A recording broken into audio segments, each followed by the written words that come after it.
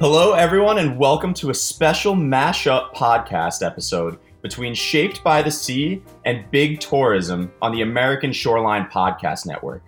I'm your host, Brian Urasitz, and I'm joined by co-host Erica Sears. Normally, we would be diving into the minds of seafaring folks to learn something new from their firsthand experiences on the water, and Erica will be discussing coastal tourists in their natural habitat. But today's guest, Cassia Patel from Oceanic Global, has merged our two worlds into one. Cassia and I have worked together in the past to help bring sustainable solutions to the hospitalities industry, but a lot has changed in the past year and we have a lot of catching up to do. For those of you who aren't familiar, Oceanic Global is on a mission to bring ocean conservation solutions to the worlds of art, music, hospitalities, fashion, and technology, engaging new audiences and meeting people where they are already engaged. Oceanic Global also has a program called the Oceanic Standard, which I'll bring in Erica here to speak a little bit more about. Yeah, so thanks for cueing in the tourism and hospitality side of things. In addition to the wonderful work that Oceanic Global is doing, and I highly recommend looking and being impressed by their website, today we're also going to dive in deeper to an initiative they have called the Oceanic Standard. This is a set of free industry-specific guides for adopting sustainable operating practices that meet both business and environmental needs. The Oceanic Standard, a research-backed resource, is designed to support effective shifts in policy, infrastructure, and best practice for responsible consumption while offering cost-effective alternatives to products that threaten our planet, which absolutely sounds amazing. So before we dive into that, I'm going to welcome Cassia to chat with us. I had found part of their manifesto and thought I would read it for everyone. It is so inspirational and heartwarming and perfect. I don't know who wrote this, Cassia. Maybe you can let us know. But it says, Oceanic Global honors humanity's essential relationship to our ocean.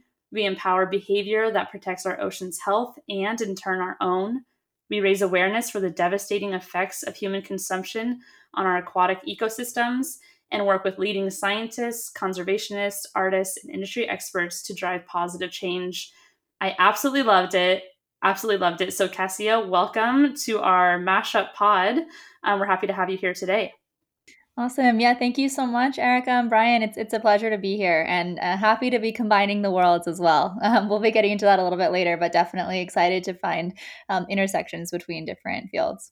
Yeah, and so I thought before we jumped in, just going back to that manifesto, just taking a few pieces out of it, talks about humanity's essential relationship, empowering behavior, raising awareness, driving positive change.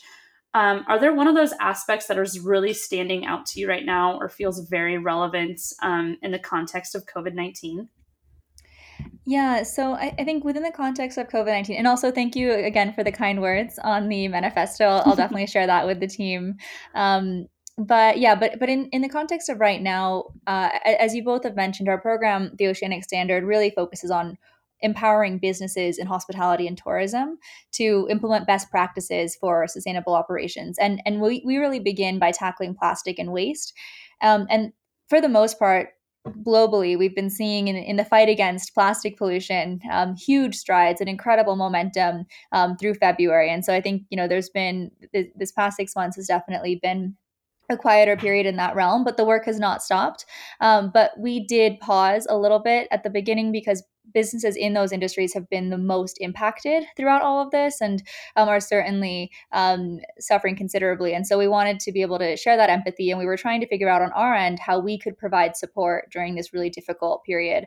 And so we create resources. That's what we do, and we provide solutions and try to help businesses implement those. And so we figured that we could help by creating COVID-19 plastic-free reopening guidelines. And I know we'll be diving into that a little bit later on in the conversation, but essentially that really just comes from our intention to support these businesses and to make sure that as they are prioritizing health and safety, they can do so without having that come at a cost to the environment and staying true to their sustainability values. I think we're seeing even throughout this period that consumers have an increasing demand to support businesses that embody their values and their ethos. And that's actually only growing. And so it's really inspiring to see that even through the pandemic, people are changing their practices at home. The sales of bottled water, even for those who usually would purchase them at home, have decreased, almost cut in half. So there is this movement and this cultural shift that's taking place. And so I would say focusing right now on empowering those behaviors and providing as much support as we can, being quite compassionate of existing circumstances. Nice answer, Cassia. Nice. So I think you mentioned your work with the Oceanic Standard and specifically in hospitalities. And so I'm just curious, diving back into pre-COVID, when me and you first met up, we were working a lot in the hospitality sector to reduce their, like you said, their plastics in operations and their waste. And so I'm just curious if you could speak a little bit more to, why do we need this Oceanic Standard? And what are some of the most common business practices let's talk about hospitalities, I guess, right here, because we're talking big tourism. What are some of the common business practices that the Oceanic Standard really seeks to change? Yeah, absolutely. I won't touch upon this for too long because I know we have an educated and an engaged crowd with us today. But the issue of marine plastic pollution not only threatens the environment, but it also threatens human health. So I just do want to ground us in that reality and recognizing that 83% of drinking water worldwide is contaminated with plastics. In the US, that's 94%. So on average, globally, we consume a credit card's worth of microplastics every week, which is insane, but easy to visualize in that sense. So that's, I would say that's the why, more broadly, of why we need to take action, why we need to reduce plastic and waste. Plastic and waste also both contribute to greenhouse gas emissions, furthering our climate crisis. So I would say that's the why from the environmental and human health perspective. But then in terms of why do we need the Oceanic Standard to empower businesses? It's been interesting. So with the program, we have our research-backed resources, which break down information by industry and by region for policies that are relevant to banning single-use plastics in that area, waste management infrastructure, service providers, and then actually going through item by item: straws, cups, bottles, cutlery, takeaway containers, food prep gloves, plastic wrap, getting quite detailed, and linking directly through to brands that are offering alternatives to single-use plastics. And so we have those resources. We offer a sustainability consulting service, actually supporting businesses, walking them through that process. And then we help them set goals by aligning that with our badge system. And so we do have a 4-tiered badge system to recognize businesses for their achievements. And I have to say, it's been interesting to see that even internally, the badges can be a huge motivator. We're working with the Mandarin Oriental in Bangkok, for example, and they are shooting for our plastic-free badge. They're very close. We're hoping to celebrate that with them very soon. But shooting for that badge has actually made it a game, and it's made it super fun, and all of the employees are excited and empowered by it. And so even though the whole chain of Mandarin Oriental is shooting to have plastic-free practices within the next few years, Bangkok is far in the lead because their team is inspired and surrounded by this shared goal towards that badge. So I would say it works internally as well as externally, communicating that to the community and to people who would respond to that positively, as we were saying, the shifting consumer habits there. But then I would also say, and relevant to how we had first connected and how we were working together, which was in Barbados, we started our work there because they announced a nationwide ban on single-use plastics. And so many of the businesses there, when we went down, still hadn't even heard of this policy and weren't aware of what was going to take place, what that meant for them, what solutions really looked like, and how they could find them. And so we found that to really be our role. And so in the event that we co-hosted together, we had an eco marketplace featuring vendors offering those sustainable solutions from around the island, and inviting businesses from the hospitality and tourism sectors to come learn about our resources, the support that we could offer with consultants on the ground in Barbados, and highlighting local vendors that they could be using.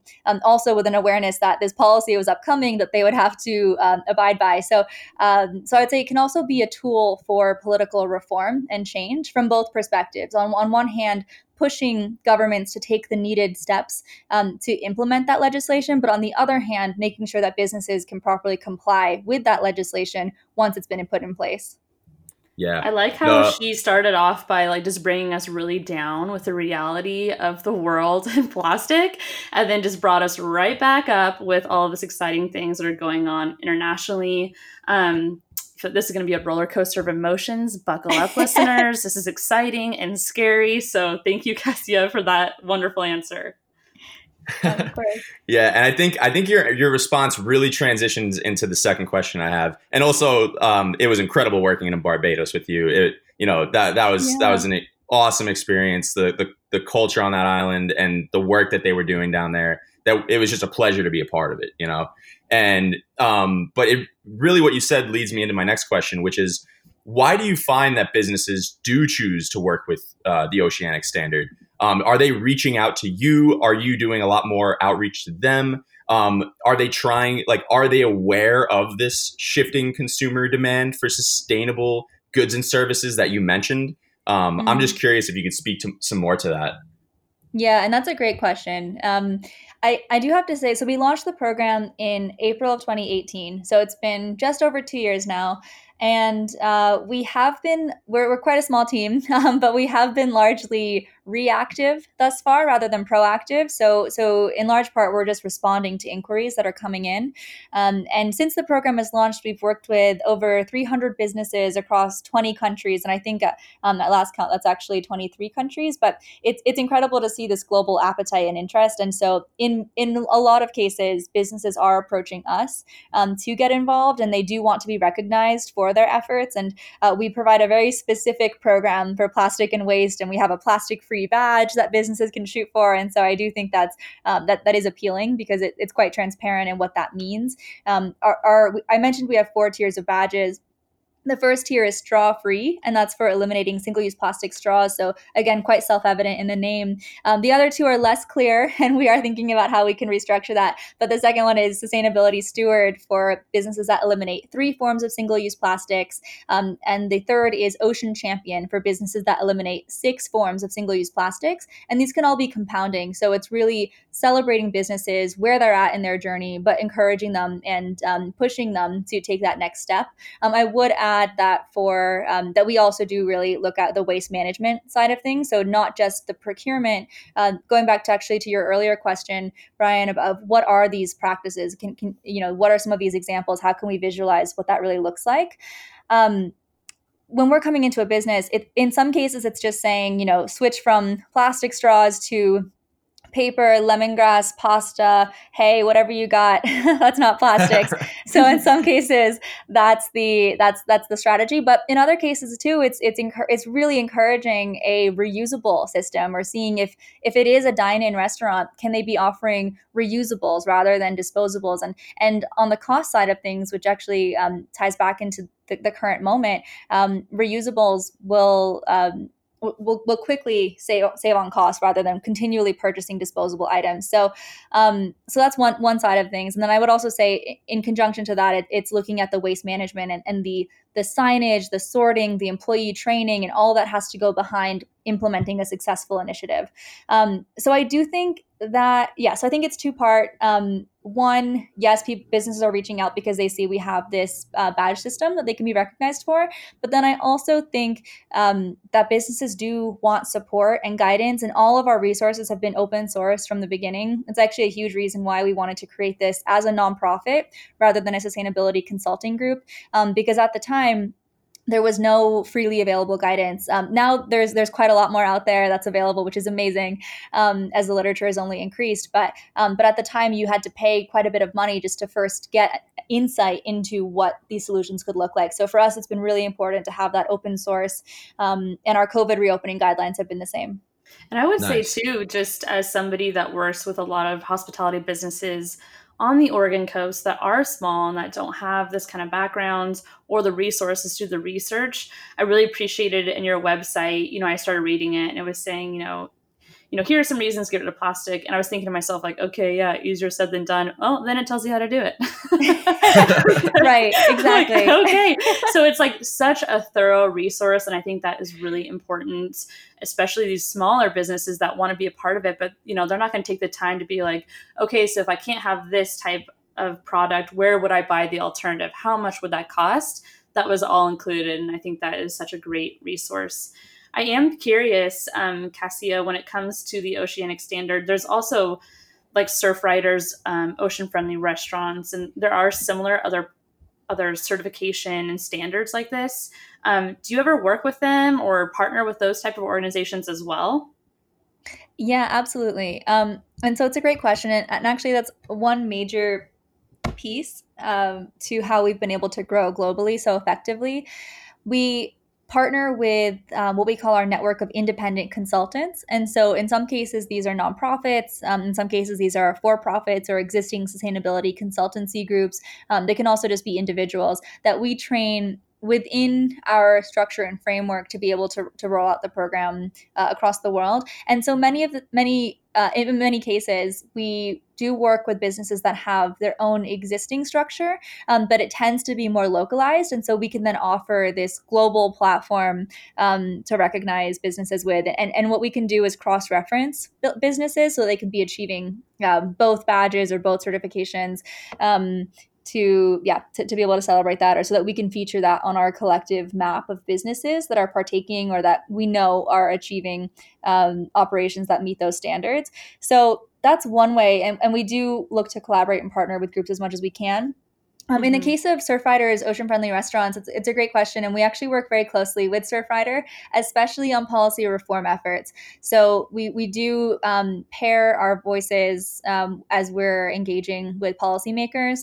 We're based in New York City, so when we're talking about local city policy, statewide policy, but also federal policy, including legislation like the Break Free from Plastic Pollution Act. So looking to see how we can raise our voices. And actually right now we're even collaborating to do a collective survey and get data from both of our pools of businesses to have more information on how businesses are reopening from COVID, if they've switched from reusables to disposables, and why, so that we can collectively address that. We've also partnered with the group Rethink Disposables, who have an amazing program and have published some incredible case studies highlighting the cost benefits of reusables that I was mentioning earlier. So I definitely encourage people to check out both programs.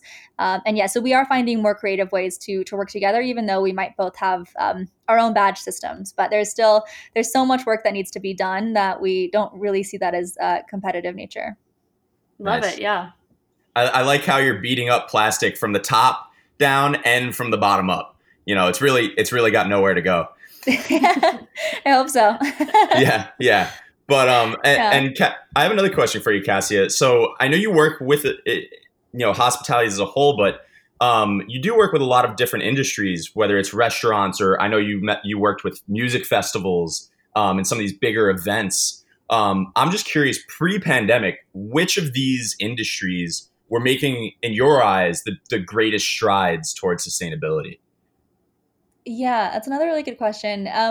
So just to add more color to that, we do engage with different industries, starting with the hospitality industry, hotels, restaurants, bars, cafes. But that did quickly grow, as we are thrilled to see, to the music industry, working with festivals and concerts and musicians and artists, as well as to professional sports. So actually working with stadiums and larger scale sporting events. And that was through the professional sports program is our largest scale program, I would say. And so that's actually a partnered program with Nexus, and we had a lot of support from consultants at Accenture. And that's called our SUPER program, Single-Use Plastics Reduction, which is slightly branded slightly differently to appeal to the sports crowd. And in working with these much larger scale venues and events, it was quite interesting because we soon came in contact with food service providers. So groups like Aramark and Levy Restaurants and Delaware North Company, and these groups that actually cater to institutions across the nation. And so in a variety of different settings, whether it's campuses or other large event spaces, et cetera. And so I think that was really exciting to then be working not only with individual businesses and venues, but also to then go a step up from that and see how could we tackle the headquarters of the groups that are providing all of this food serviceware from the top down, as you were saying, Brian, pairing the top down with the bottom up. So that was really exciting and great to see that many of those groups already do have a sustainability arm or focus or R&D team that we could support and add more industry expertise too.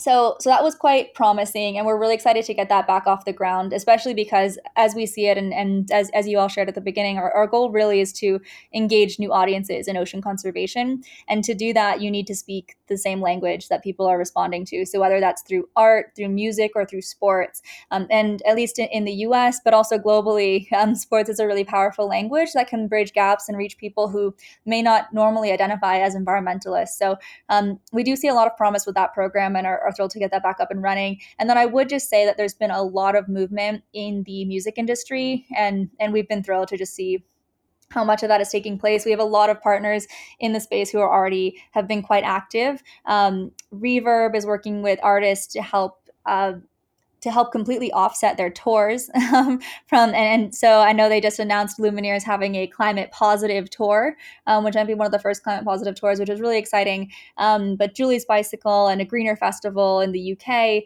and beyond, there's a lot of groups who have been focusing on that, and we're seeing that musicians are really taking this to heart, from Billie Eilish to Jack Johnson.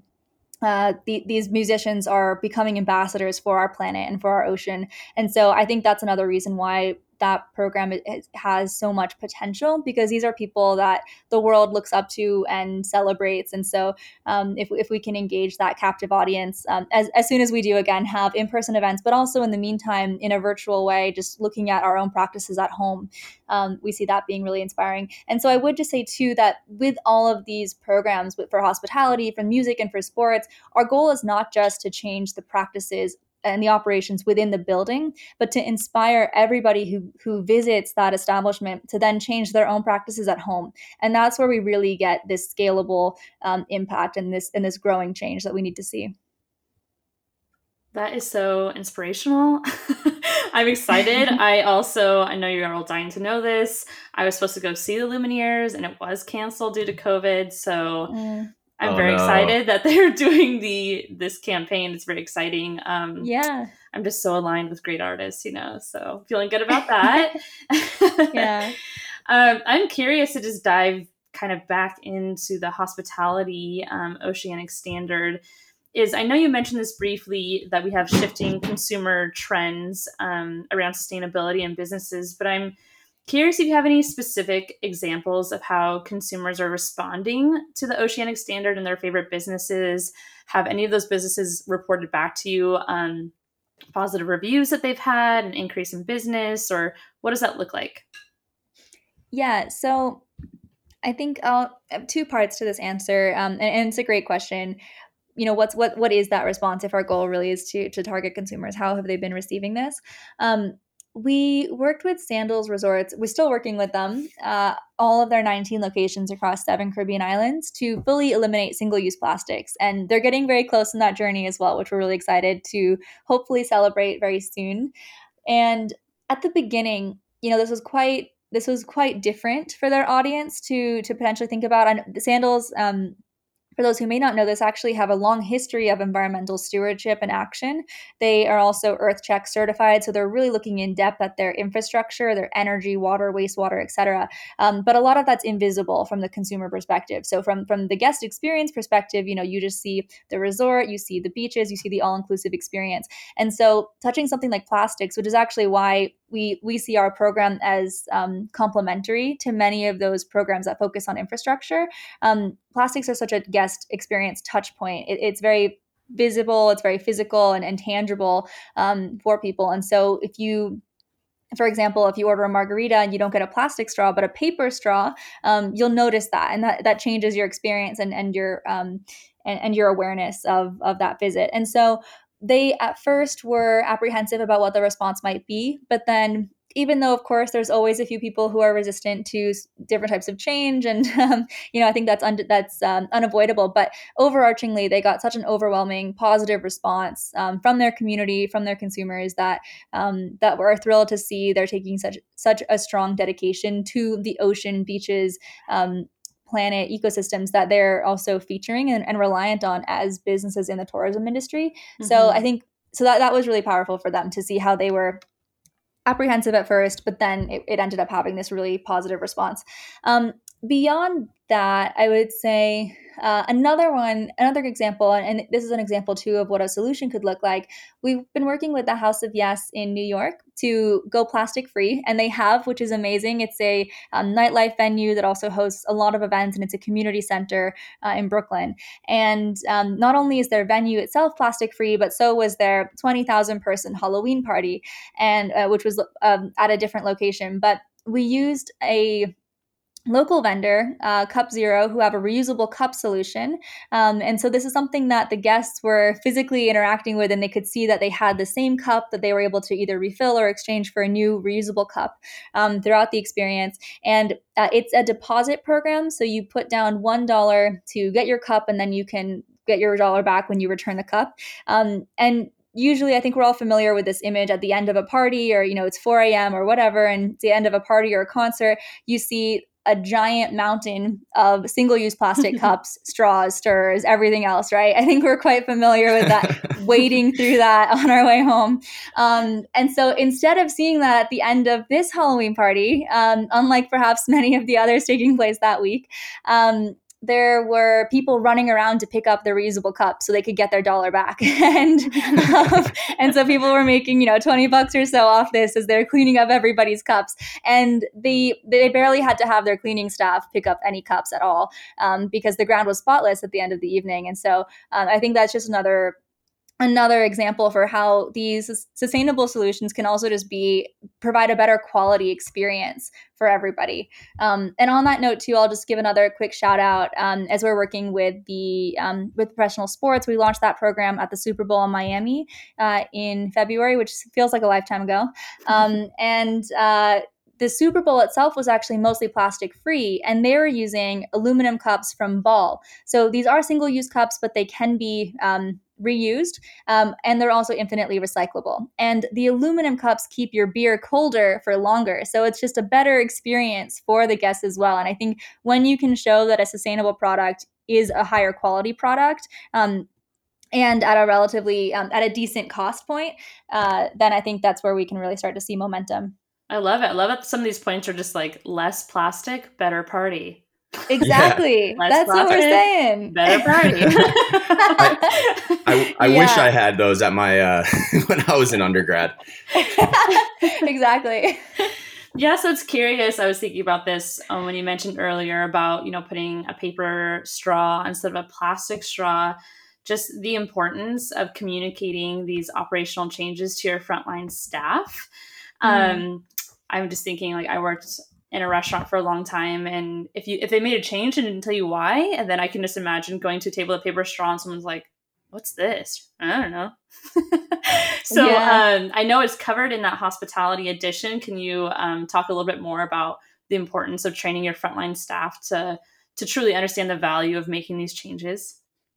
Yeah, and I love this question. I think this really gets at the heart of a lot of the support that we can offer, but also, just one of our primary values that we share through the Oceanic Standard.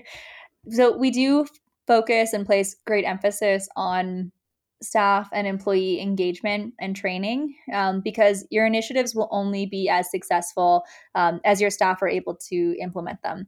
And so you need to have everybody on board, from the dishwashers to the bartenders to the hosts to the waiters, on board and on your team as ambassadors of the program. And so not only just to celebrate and be proud and embody the values of what their business is now standing for, which is absolutely important. And so we always do emphasis on importance on sharing the why that I highlighted at the beginning of this. So what are the environmental and human health reasons for taking this step? Why is this important, and why is this what we're doing?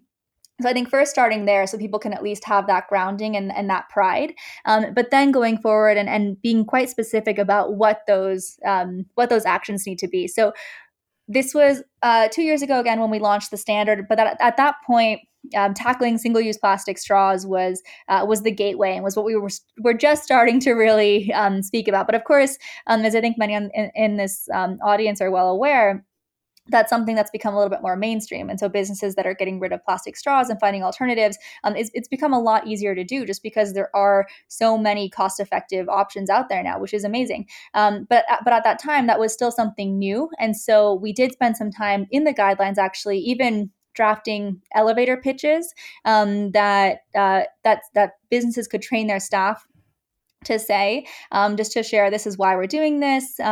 If you'd like a straw, we can give you one. We have paper straws because of our commitment to our ocean and our planet. And so just even having some of those sound bites for employees and for businesses to, for employees to be able to share, and also highlighting that could be shared during a pre-shift meeting, or making sure that's also a part of staff orientation. Because in a business, in an industry like hospitality, there's such a high turnover rate too, for employees and for staff. And so you need to also be integrating that as you're onboarding and new employees, so that they're well aware of what the values of the business are, first of all, and how they can roll that out. I'll throw out a Mandarin Oriental example again, because I think they did this really well. They actually have an existing 2-week staff training period before any new staff member can come on board. And they have a sustainability module key as a part of that. And they have a very strong waste management program that's completely run internally, waste management training program, that's completely run internally, and is a huge part of this onboarding and orientation. And so that's just one example of how it can be rolled out. But I do love that focus and that question. And as just to reiterate, we really do see those staff as being ambassadors of the program, and as your front line, or the way that you interface with your guests. And so they're the ones that can share and help you celebrate that even further with your community. Yeah, I totally agree. It makes me think too. So I work in a destination. I work for the Oregon coast. We are in one spot, 363 miles. So when we do workforce training, we implement and give scholarships for the same type of training. So that if somebody were of that high turnover to go to the next business, it'd be the same kind of model of customer service. And it makes me just think again about this idea of how you implement the Oceanic Standard, because you're doing it internationally. And so I am curious, when you start doing this in one destination, if you were doing like this in the Florida Keys, does it start kind of catching on where like a business would look and be like, hey, I want that badge. Hey, I kind of want that. Or I know you mentioned earlier, you're still sort of in a reactive stage, but have you seen it kind of explode within a destination?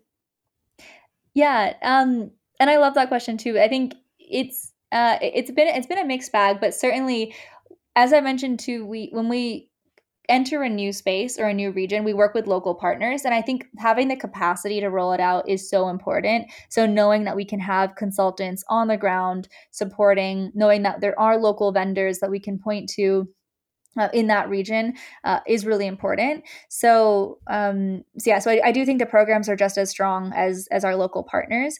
And one example I'll share is in Tulum in Mexico. We have an amazing team over there that have been spearheading this, and we were able to work with a lot of the venues that took part in the Art With Me festival last April. And so that's a festival that spans 26 venues or so. And so we actually worked with every single festival. Our team on the ground went in. They were conducting assessments. They were interviewing staff and employees, and providing solutions, and walking through any challenges that came up in all of those 26 venues. And so 19 of those venues were actually able to earn our badges by the end of that process, which was amazing. And I think, especially in that festival setting, because you have a limited number of businesses that are partaking, it definitely caught on, and that businesses wanted to make sure that they got it. The small number of businesses that did not, they have stayed in touch with us, and they've been really keen and eager to make sure they could get that badge moving forward. So that's been great. And then I think we actually have just been getting a lot more outreach from Tulum, because businesses see that this is taking place. They see the attention and the emphasis, and especially in a place like Tulum, which really sells itself as an ecotourism destination where people can come reconnect with nature, live a little bit off the grid.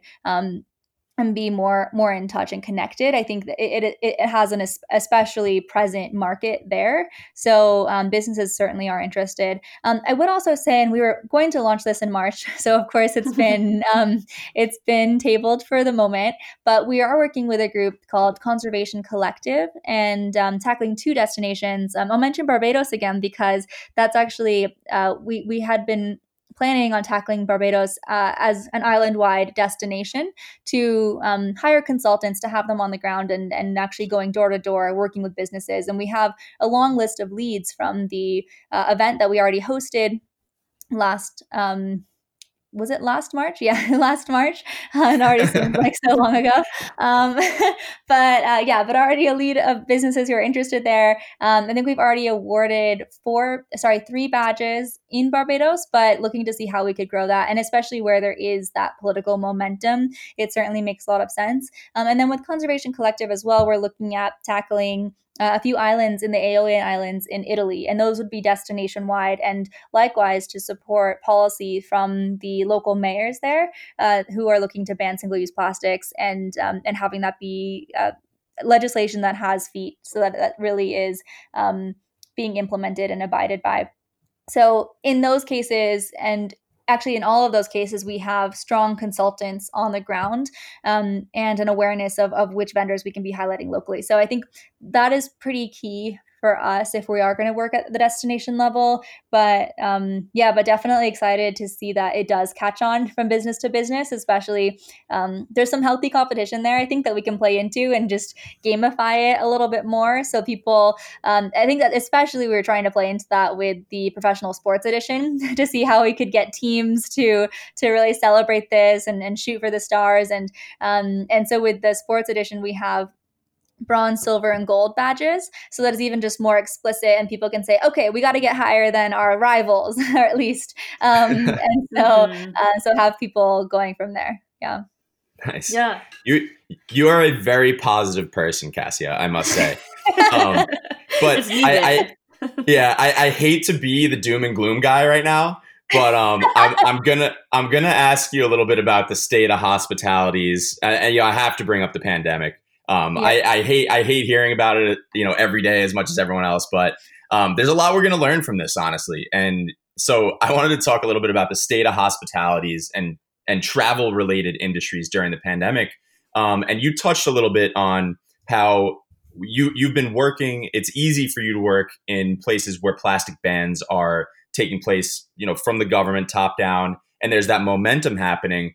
But during the pandemic, and I saw this personally in the Northeast US in New Hampshire, that governments responded to the pandemic by supporting single-use plastics because they were seen as like a safer alternative. And we're seeing PPE, gloves, face masks being littered now more than ever. It's like a whole new source of debris in our environment. And I'm just curious because in New Hampshire, that's exactly what happened where I live, is that all the supermarkets, they banned the reusable bags. They said it's a danger to the employees. It could spread the disease. And recently, and thankfully, they've reversed that and taken the model of other states that didn't ever ban reusables. And so now we're encouraging people to go back to the stores with their reusables. I'm just curious how this pandemic and just the reliance on single-use plastics as a safer option to the spread of disease, if that's affecting your work at all. Yeah. So definitely, when the pandemic first began and we were still just trying to understand how does this virus actually spread? How do we need to be responding? I think there was a lot of misinformation that was spread, and a lot of that was actually spread by the plastics industry. So they took advantage, they didn't miss a beat, and took advantage of the crisis to push forward single-use plastics as a more safe, hygienic option, an alternative to reusables, to anything else, honestly. And so that was a huge detriment, and we've been trying to reclaim so much ground that we lost since March, actually. And I do feel, as you mentioned, that it's finally starting to shift back in the right direction now that we do have more information, now that we had enough time to organize, to learn, and to respond. And so that was a huge part why we did create our guidelines as well. When we created the guidelines, we began with a literature review to answer a lot of those questions, just to understand what is the truth. How does the virus spread? Are reusables safe? And just to boil that down and to get some real understanding there, to see what are the scientific studies showing, what are authorities saying. And so in our fact sheet, and actually the more that we dug into the issue, the more confident we felt in recommending reusables. And over the course of that journey, actually, our friends at Upstream and Surfrider and Greenpeace released a statement that was signed by, at this point, over 130 public health experts around the world endorsing that reusables are safe. So at this point, the jury is out and we know that reusables are safe. You just need to have proper protocols in place for disinfectant, for sanitizing, for hand washing protocols, whatever is needed.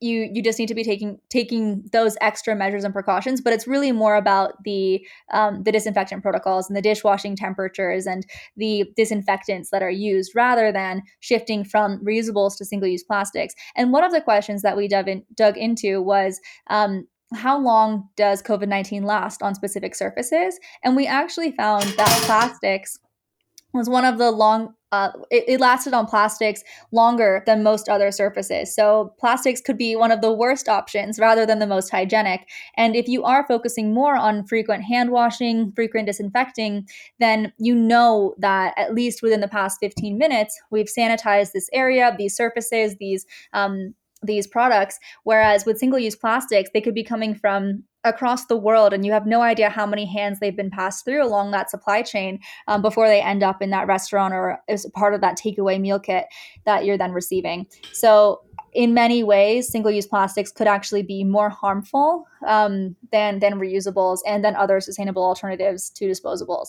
So I do think that was a knee-jerk, fear-based reaction from the industry, and especially as there was not clear guidance from local legislation and from local authorities. I think a lot of businesses even still are trying to figure out what the actual recommendations are. On that note, we did create a regulations database just to feature what was most relevant to us, at least anything that had to do with plastics and waste.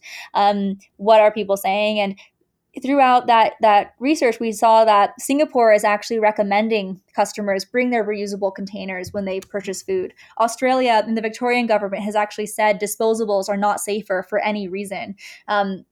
The UK and Ireland and Scotland, we've seen similar statements. And Switzerland and Germany, they've specified what temperature dishwashers need to be set at, thereby endorsing that dishwashing and reusables are a safe practice. And we're starting to see that again in the US, where a lot of our bag bans or our bans on single-use plastic bags had been reversed or paused in that period of confusion, really. And so in Connecticut, in New Hampshire, in New York, the bag ban was finally passed. And so we're starting to see that momentum shift back. So I think that's really a good sign. And also I just wanted to mention too, that in that regulations research, the CDC was the only authority that actually recommended single-use plastic items, single-use items more broadly. They didn't specify plastics for food serviceware. So it was interesting. Yeah, exactly. So of course, classically, it would be in the US, the CDC is the only one that's actually recommending that. And nowhere else in the world has that been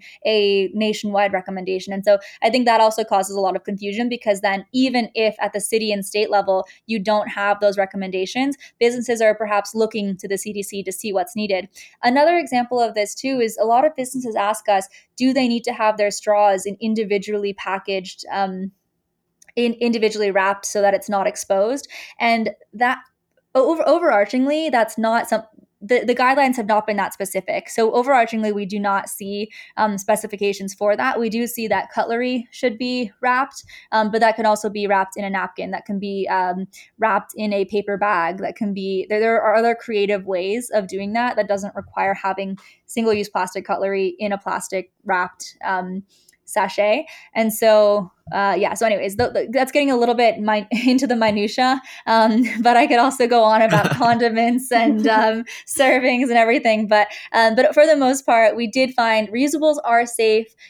Plastics are one of the least safe items, and governments around the world are supportive of reusables. So I think at this point, we're in the right footing to move forward.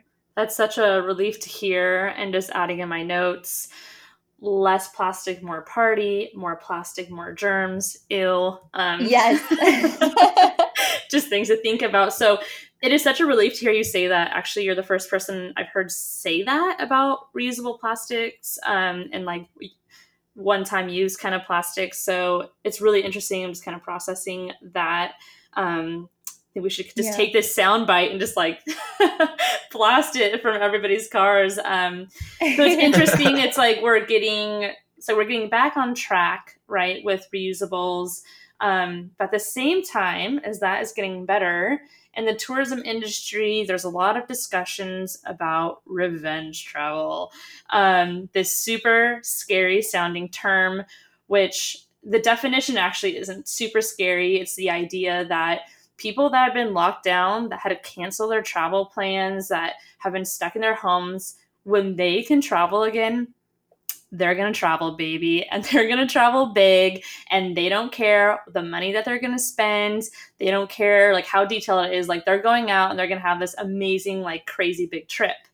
I think that revenge travel is starting to get different definitions as we do in the English language. We start adapting things. So revenge travel, I think what it's looking like on the Oregon coast is, hey, we were in lockdown for months. We weren't allowed to access our public lands. So now we are, and we don't care about consequences, and we don't care necessarily about how we behave. And so we are seeing, as Brian was saying, gloves and masks and to-go boxes all over our trails, all over our beaches. So I'm curious on your team if you guys have talked at all about revenge travel and how consumer demand for things like sustainable practices and the businesses that they choose in their well-planned trips, how that might actually change.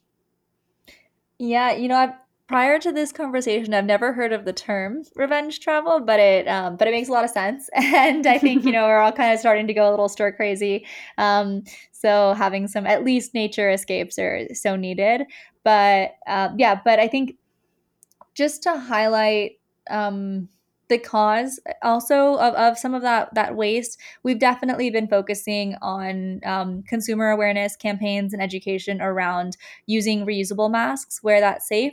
There are reusable masks that have been rated to be more effective than N95 masks. And we actually work with a company called Castle Grade, and they do have replaceable filters, but it's a silicone-based mask that can be, that's infinitely reusable if you replace those filters. And there are a few others. There's plastic-free face shields, and there's all these other innovations to find that. You can even just be using a homemade cloth covering, although we know that's not as effective, and certainly not medical grade if you are going into an environment like that would require that. But just for daily use, that should be completely fine, and you can be sanitizing and washing those with every use as well. And also on the note of gloves, even in an industry setting, even in hospitality and tourism businesses that we work with in the back of house, there are certain roles that require gloves to be used, especially if you're preventing cross-contamination. But in many cases, hand washing is actually more efficient. And so there's new understanding and studies and educational and informational, also funny videos that can show this playing out. But actually, if you're wearing gloves, you have this false sense of security. So you think that you can then touch anything and you're being careful, you're being safe. Whereas if you have a policy in place that requires employees to wash their hands every 15 minutes, then you know that you've neutralized whatever potential virus or whatever potential contaminant that you're carrying on your hands. And so, whereas if you have an employee that's wearing the same pair of gloves for a 4-hour shift versus washing their hands every 15 minutes. So I think you can see how the vector for transmission is greatly increased if you do wear single-use plastic gloves. So in those cases, gloves are actually not safer.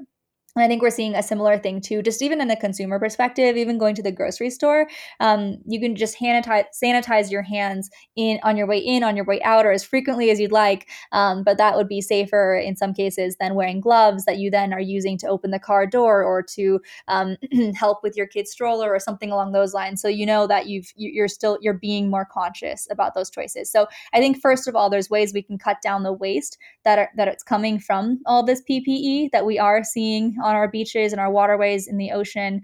And then secondly, to your question, I'll try to stay on track. But to your question about how do we respond to revenge travel, especially as the example that you gave actually in terms of celebrating and using our natural spaces and public lands, I do think it is important that we can find a safe way to do that, because it's so crucial to building this connection with nature and with our environment, and also just being realistic about how long people can just stay inside and not go out and experience anything. I think it would be safer to have trails maintained and picnic areas established in a way that you're not using the tables or you're not using high touch surfaces.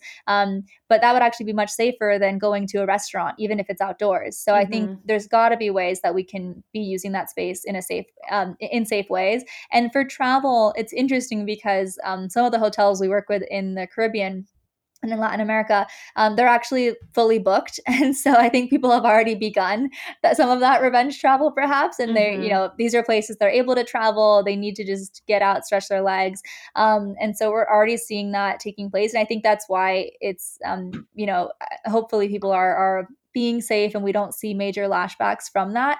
But in some places we have seen places go back into lockdown multiple times. Actually, I have family in Hong Kong, and it's coming out of its third lockdown or so. And so there are places where, I think this is going to be a wave that we're continuing to ride. But I think we do need to find a good middle ground, and then just also cut out the unnecessary waste. If you are experiencing going out to, take advantage of your trails and beaches near you, just bring your own reusable lunch sets and picnic sets. I mean, there's so many solutions out there. There's so many ways to do that it should be unnecessary to be creating all this plastic waste, especially just from like a consumer. And we're spending so much time at home that one simple way you can do that too is if you're ordering food in to support local businesses, which completely, of course, we would support.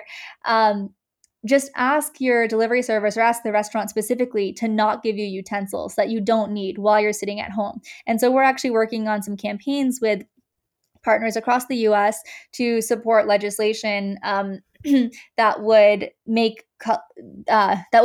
cutlery. You would have to opt in to receive single-use plastic cutlery. So the default would be to not give cutlery. Which right now is really not necessary when people are eating at home. And so that's something that we're tackling delivery platforms for, and that we're working with businesses, again, to your point of how is this relevant to the staff, to make sure that employees are reading those receipts and then responding. But you can support as a consumer, as an individual, as a human at home by saying thank you to businesses that adhere to that, and then by continuing to give that feedback and those reviews to make sure that businesses can comply with that. So that's just one small thing that we can all do.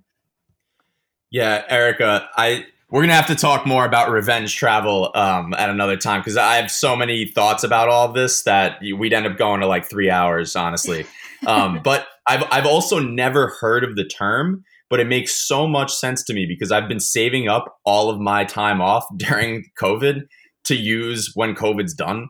And I imagine I'm not the only one out there doing that. People are just like stuck in their house like, I'm going to get on a train and I want to go to my favorite restaurant. They're like saving, they're like putting money in their piggy bank. Yeah, we could definitely probably do another podcast. It comes from an older term called revenge spending that came out of China after the Cultural Revolution. But yes, definitely interesting. Definitely worth checking out to see how you are currently doing that at home, and how you can maybe like reconsider, like when you are making these big plans, how can you make these big plans, but be choosing these businesses that Cassia is describing that are making these big steps, that have been making these operational shifts.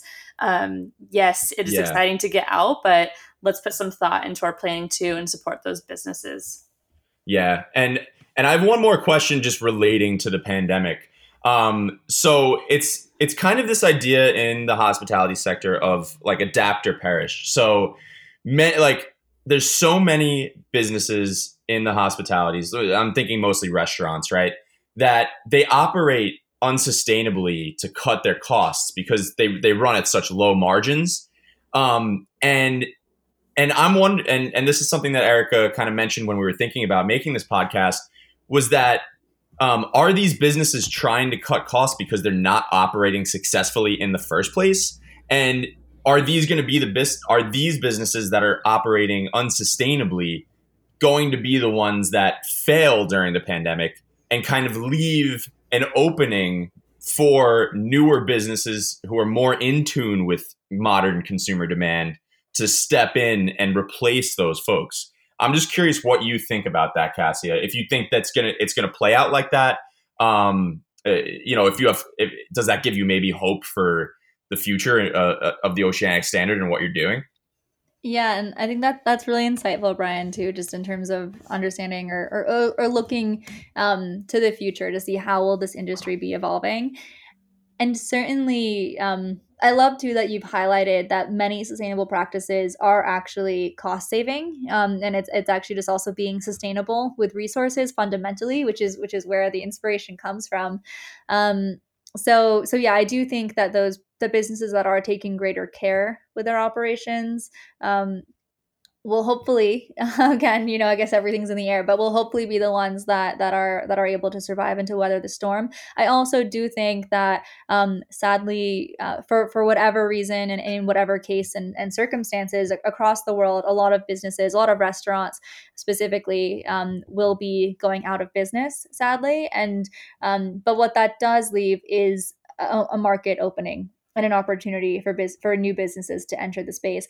And we've already seen that new businesses are catering directly towards those consumer demands that we've been speaking about, towards aligning with values of environmental and social justice, of aligning with these values that we do hold dear. And this is not just millennials and Gen Z, but this is actually more cumulative as a global population. And so I think, yeah, we're definitely starting to see that being the case in a variety of sectors, but I think especially in restaurants. So hopefully that does continue. And yes, that does make me excited that we can continue to share the Oceanic Standard to make sure that as those businesses have that intention, they can stay true to that and really execute on their goals and their vision in a way that's honest and genuine. And yeah, it's an opportunity to restart the industry, to unplug the plug and plug it back in. That usually works, right?